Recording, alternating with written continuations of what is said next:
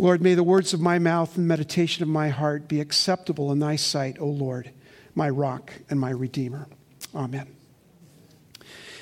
December 1904, 116 years ago. Japan was beating up on Russia in the Russo-Japanese War. The World's Fair was wrapping up in St. Louis after a visit from President Theodore Roosevelt. The Wright brothers' flight, successfully launched a year earlier, had not received much coverage. So people were still wondering if air travel would ever get off the ground. Then, all of a sudden, a flying boy appears. And his name is Peter Pan, right? Very good. This morning I tried this out on Sherry very early in the morning, and she said, Superman. So, okay, well, yeah, it was Peter Pan, not Superman. December 1904, the classic character pops up on a London stage in a play called Peter Pan, or The Boy Who Would Not Grow Up.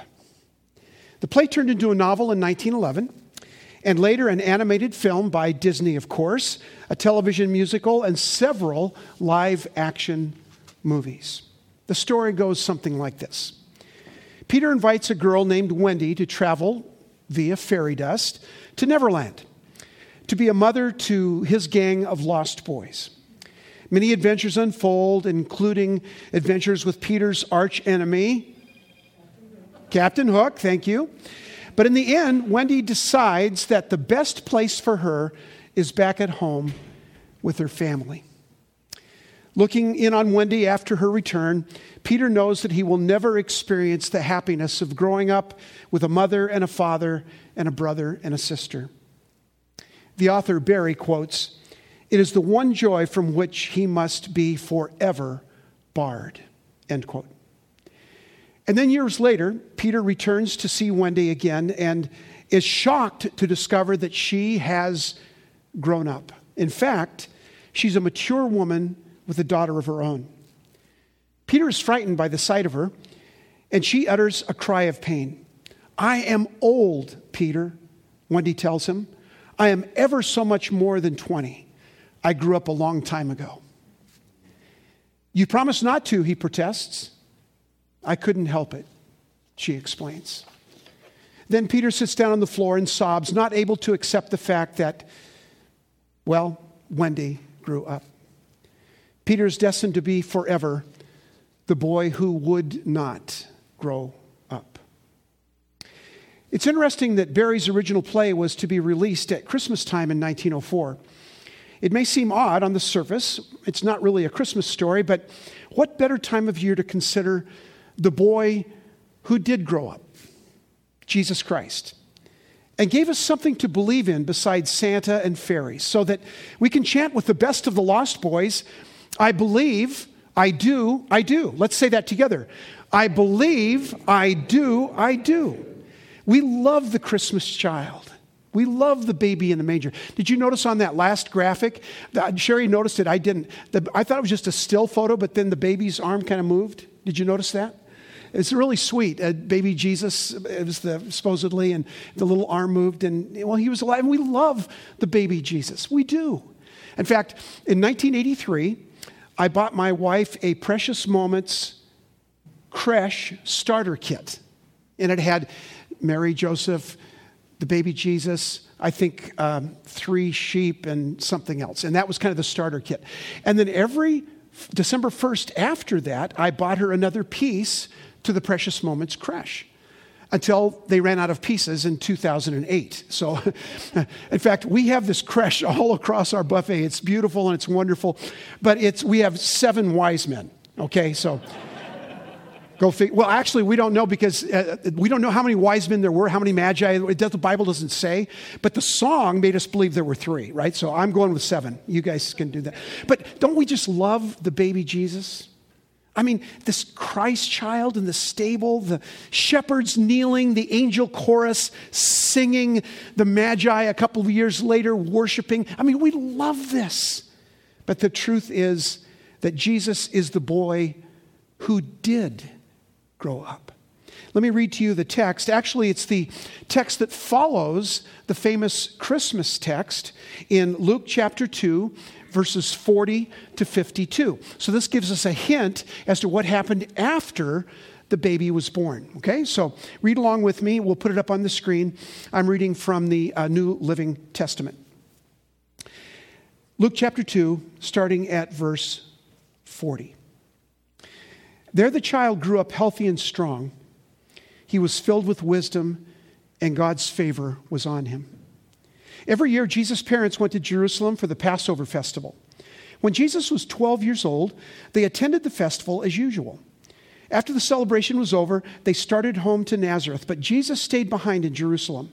His parents didn't miss him at first because they assumed he was among the other travelers. But when he didn't show up that evening, they started looking for him among their relatives and friends. Let's just pause right there. We kind of think, well, Jesus was being a goofball by, not tell. Come on, parents. You can't go a whole day and not know where your kid is. So let's put some of the blame on Mary and Joseph, right?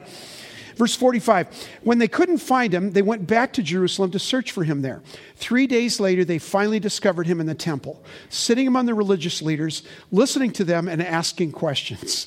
All who heard him were amazed at his understanding and his answers. 12 years old, before his bar mitzvah, right? Verse 48, his parents didn't know what to think. Son, his mother said to him, why have you done this thing to us? See, she was blaming him, right? Son, why are you doing this to us? Your father and I have been frantic searching for you everywhere. Verse 49, why did you need to search? He asked. Didn't you know that I must be in my father's house? But they didn't understand what he meant. Then he returned to Nazareth with them and was obedient to them. And his mother stored all these things in her heart. Jesus grew in wisdom and in stature and in favor with God and all the people. Isn't that a wonderful story? Sometimes we forget that story after the story. I mean, Peter Pan and baby Jesus, they're awesome. I mean, we love these stories of these youngsters, and we love how cuddly and cute and wonderful Jesus is. But for Peter Pan, it was just a life of adventure and fun without a single adult responsibility. Think of Jesus. He was born into a loving, nurturing family, greeted by songs of angels, the adoration of shepherds, later the gifts of magi. What an awesome childhood. I mean, yeah, the stable, and we think how lowly and humble, but come on, consider what Jesus was experiencing. These angels and shepherds and magi, and everybody saying you're awesome and you're amazing and you're fantastic. And you'd think that Jesus would want to stay a child forever. But Jesus grew up. Now, 2 years later, there was a trek back to Nazareth, and everyone was looking at Mary and Joseph, and I wonder what kind of reception they had. What kind of adult responsibilities did they have to go back to? Joseph he was a carpenter. He had to do his job. But you wonder about Jesus growing up. I mean, it had to be pretty hard. I mean, everybody was saying, yeah, look at Jesus. He's the favored one. He's the special child. He had brothers and sisters. We don't know how many brothers and sisters he had, but there were several. And it was probably pretty hard growing up for Jesus.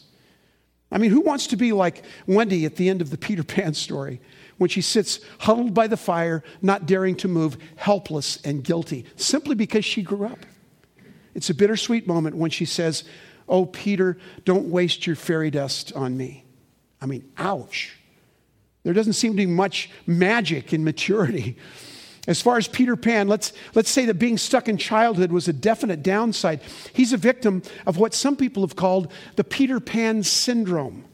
I mean, you've heard of this. Some of you have experienced it. The 35-year-old son living in the basement, eating Cheetos and orange soda, smoking weed, and playing video games. I mean, some kids just never want to grow up, right? That's the Peter Pan syndrome. The Peter Pan syndrome is defined as a refusal to grow up, settle down, and commit. A refusal to grow up, settle down, and commit. So let's look at Jesus juxtaposed to Peter Pan and see how he did exactly those three things. He grew up, he settled down, and he committed. The first thing is this. He grew up. Luke 2:52. And Jesus grew in wisdom and stature and in favor with God and man. age 12, before his bar mitzvah. So he goes with his parents to the festival of the Passover in Jerusalem. Jerusalem and Nazareth are about 64 miles apart. So it's a 3 or 4 day journey to get there. They went in a caravan from Nazareth, all the devout Jews that wanted to be there in Jerusalem for the feast of the Passover.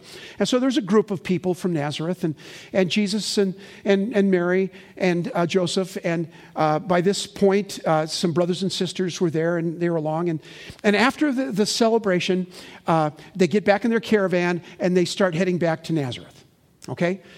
Didn't pay attention. Jesus wasn't along. He went to the temple, hang out there with the old dudes, and just really, that could have been amazing to have this 12-year-old there, right?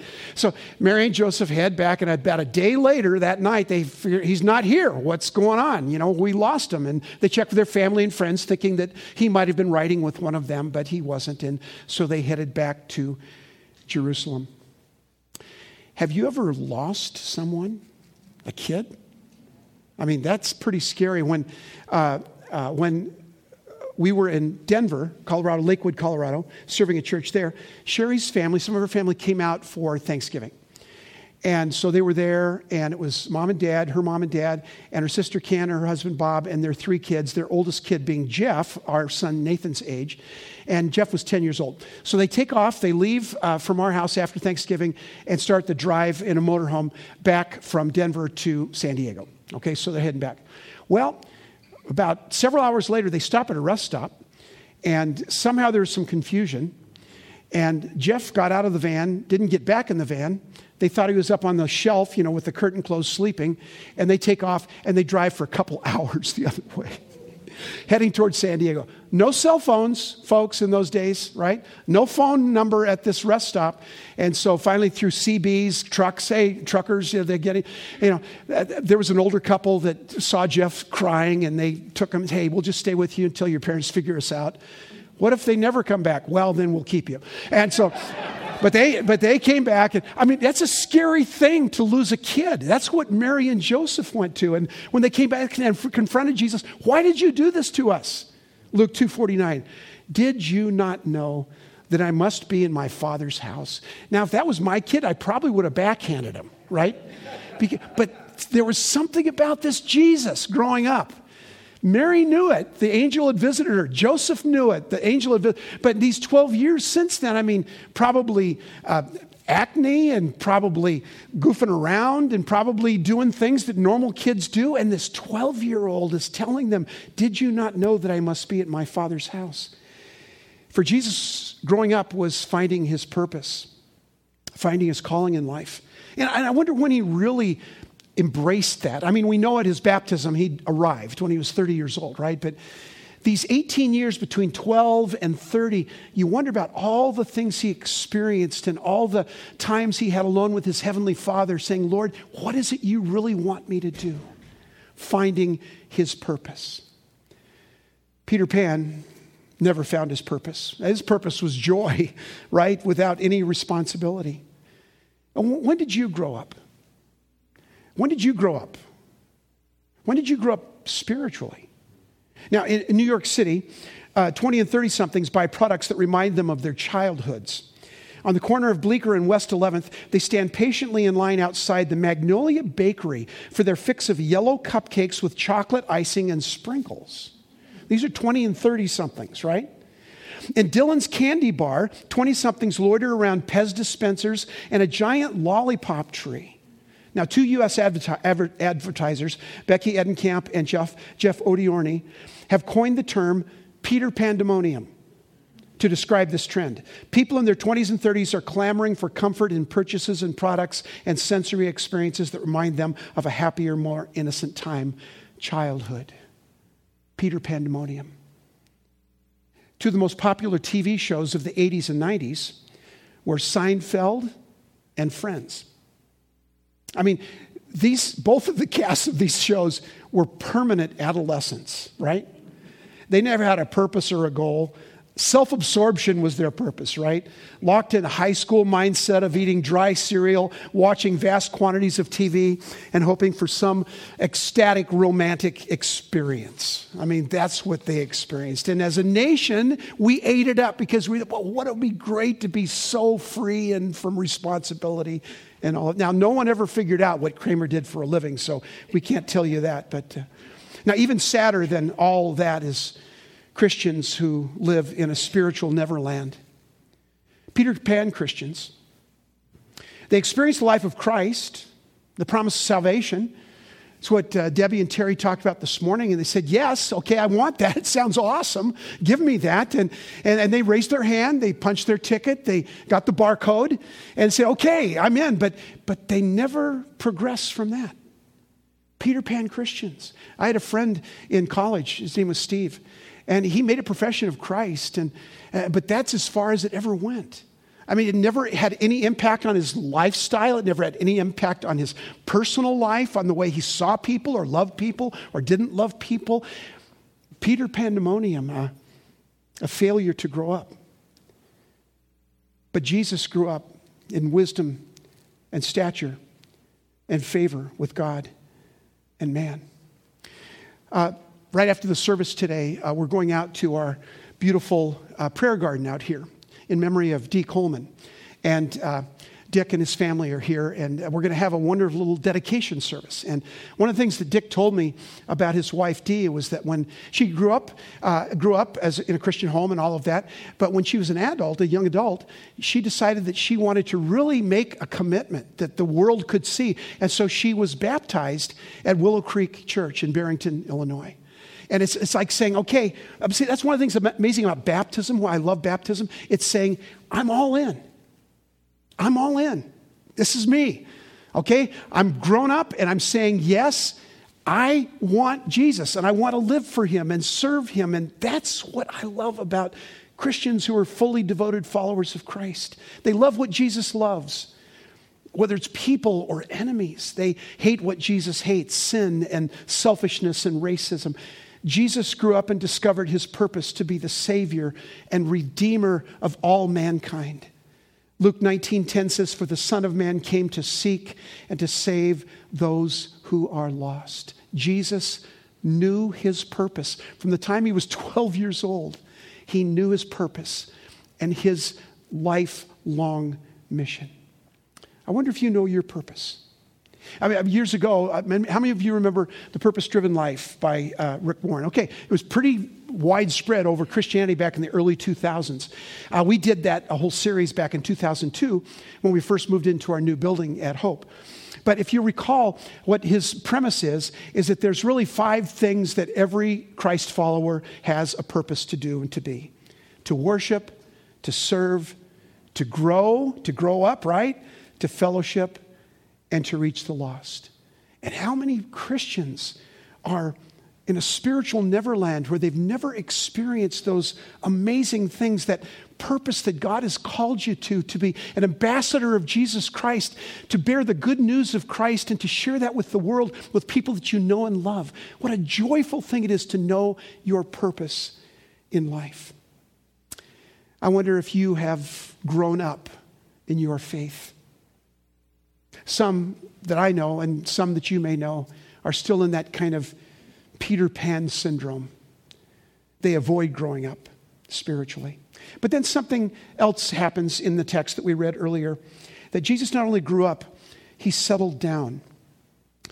But not with a wife and kids, despite what you read in the Da Vinci Code, right? Or the family of Jesus did not begin with a marriage to Mary Magdalene. But instead it started by the calling of 12 disciples. And then 612 followers. And then thousands of followers. And then Jesus ascended into heaven. When Jesus was pressed to describe his family, this is what he said. My mother and my brothers are those who hear the word of God and obey it. Some of you experience this in the context of the Church of Jesus Christ, the local church. Some of us have experienced that the connections we have in the body of Christ are even more more passionate sometimes and more important than even our own blood relations. It's an incredible thing. My mother and brothers are those who hear the word of God and obey it. To hear the word of God and obey it. That's the group that Jesus settled down with. Started with 12. And then thousands, and when they left the earth, by the end of the first century, there was over 200,000 Christ followers. Today on the planet, estimations, 2 billion people are Christ followers across the globe. We are part of his family. And we are charged to carry forward his family values, to hear the word of God and obey it. That's his family values, to hear the word of God and obey it. We know what Jesus said. I mean, we know in Christ's commandment when he said, I redefine all commandments and all of the stuff that you read and heard in the Old Testament, that's all good. But let me redefine that and tell you what's more important than anything else. This is Christ's commandment. And that is to love each other in the same way that God, through Christ, has loved you. That's our commandment. That's what it means to grow up. That's what it means to be a Christ follower. To love all people, including our enemies. Christianity is the only religion that says we're supposed to love our enemies. We're being salt. We're being light. Well, Pastor, that sounds good, but I just really want to know what God's will is for my life. You know what? I can make that easy for you. You don't have to sit around holding your Bible waiting for God to reveal to you his will for you. He already did that in the scriptures. He said God's will for you is 3 things. I'm not willing that any should perish. God's will is that every person on the planet experiences a life-transforming relationship with Jesus Christ. That's one thing that is his will. The second thing it says in 1 Timothy, my will for you is to live a pure life, to live a life that is clean, a life that is moral, a life that is connected to God. And the third thing is it's God's will for you to be Spirit-filled, be filled with the Spirit. That's God's will for you. If you want, you don't need to know anything else. It's not about an activity or even a profession. God's will for you is to be saved and to be sanctified and to be Spirit-filled. Mother Teresa said that her purpose was every day to be filled with Jesus. I love that. Every day to be filled with Jesus. Martin Luther King said, darkness cannot drive out darkness. Only light can do that. Hate cannot drive out hate. Only love can do that. To settle down with the family of God. Let me just say a personal word here. Sherry and I live 90 miles away. We live in the southern part of Chandler, Sun Lakes. And we've experienced, I've served 5 churches in my ministry, and not counting the transition churches, 5 churches as the lead pastor. And each one of them have become our family. Now, it's more difficult to experience this settling down effect of a church family, number 1, in a pandemic, and number 2, when you're a short timer, like I am, right?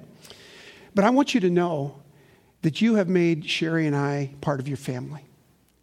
You have allowed us to settle down into this group. You have allowed us to be part of this family. I've been your transition pastor for 10 and a half months, and we feel as at home here as we've felt in any church that we've served. So I just want you to know how much we appreciate that.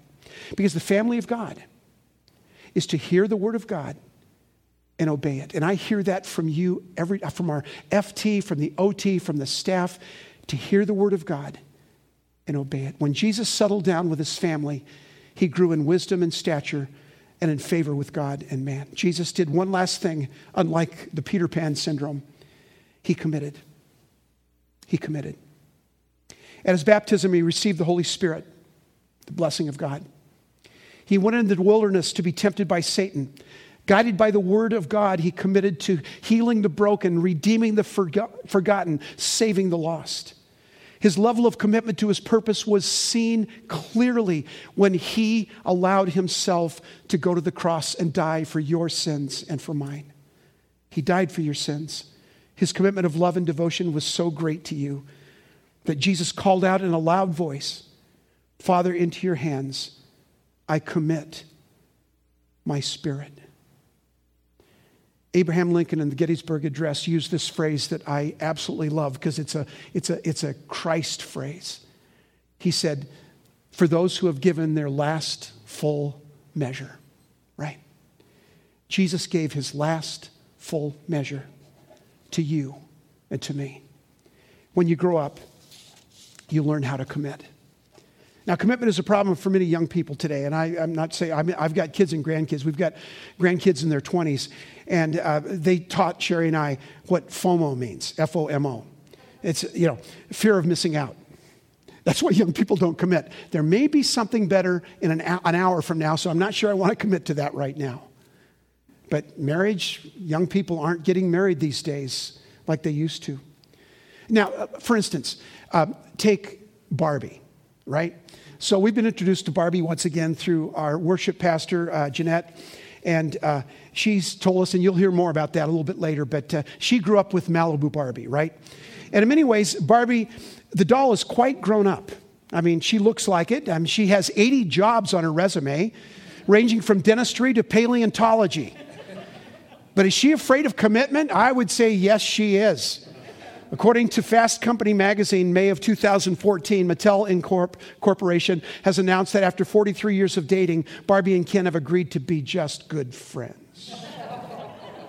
What's the deal, Barbie? Ambition?